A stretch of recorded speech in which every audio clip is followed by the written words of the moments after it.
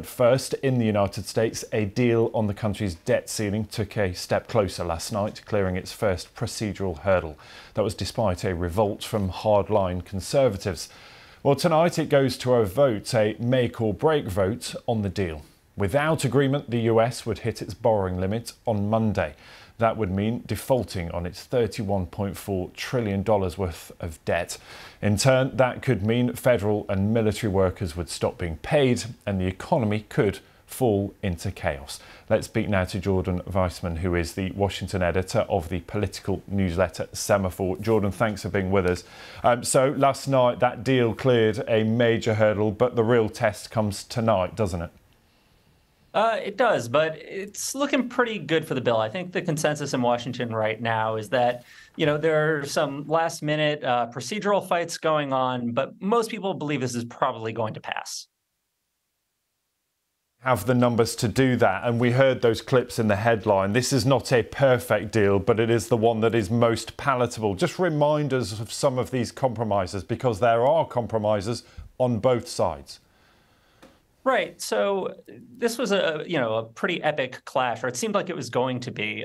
Republicans went into this fight, passing a party line bill that essentially demanded that Joe Biden make massive cuts to the annual budget and, repeal his signature climate legislation, among other things, things that were almost certainly never going to fly with, Democrats in the Senate or with the White House. Joe Biden said he wasn't going to negotiate at all. He was, accusing the Republicans of using hostage tactics and saying the whole thing was illegitimate and that they should just pass a clean debt ceiling hike. In the end, what seems to have happened is the two sides came together. They did negotiate. And what you got was sort of a normal budget deal. It was a little bit better than what you would ordinarily expect, the party out of power to get in a budget negotiation, but it wasn't far off from the norm. And so, you're getting a temporary freeze on certain kinds of federal spending. The White House accepted that it was going to have to cut some investment in the IRS, in our tax authority, that it had passed, which had been a big deal. And there's some new work requirements on one of our major safety net programs. But again, this stuff isn't, apocalyptic, let's put it that way. And Democrats are mostly willing to swallow it. Yeah, willing to swallow it. Of course, the big question is, can they do so before that deadline? We know the so-called X date, the date when the US would run out of money, has been pushed back slightly, but not by much, until Monday. Assuming a deal is done tonight, is that enough time to do all of the paperwork that's required? I think yes. Again, there are always last-minute hiccups that can come up. But even in the Senate, it seems like they're preparing to try and move through this pretty quickly. It doesn't look like anyone's going to delay the process just to give us reporters something to write about.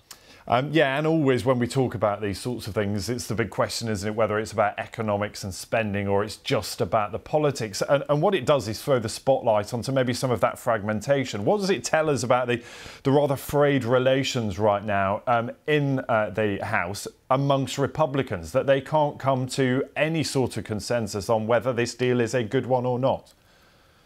Well, I would say they're maybe a little bit less fractured than it might look at first glance. Yeah, there is a hardline contingent in the House of Representatives. They go by the House Freedom Caucus that really, they wanted everything. They wanted the original party line bill that they passed. They wanted the moon, some people would say, and they have not been really willing to compromise. But, it looks like the majority of House Republicans are going to go along with this bill. They are willing to, take half a loaf here because it should yield some substantial budget savings. And, they're relatively happy with what Speaker McCarthy has given them. But at the same time, yes, some of the hardliners have been, denouncing this legislation as a betrayal, and some have even murmured a little bit about trying to oust McCarthy, although talk of that has died down pretty quickly as well. Yeah, I mean, the mood music is good. The markets are pretty calm. They're expecting a deal will be done. But we know that this showdown has lasted months. There have been weeks of painstaking negotiations.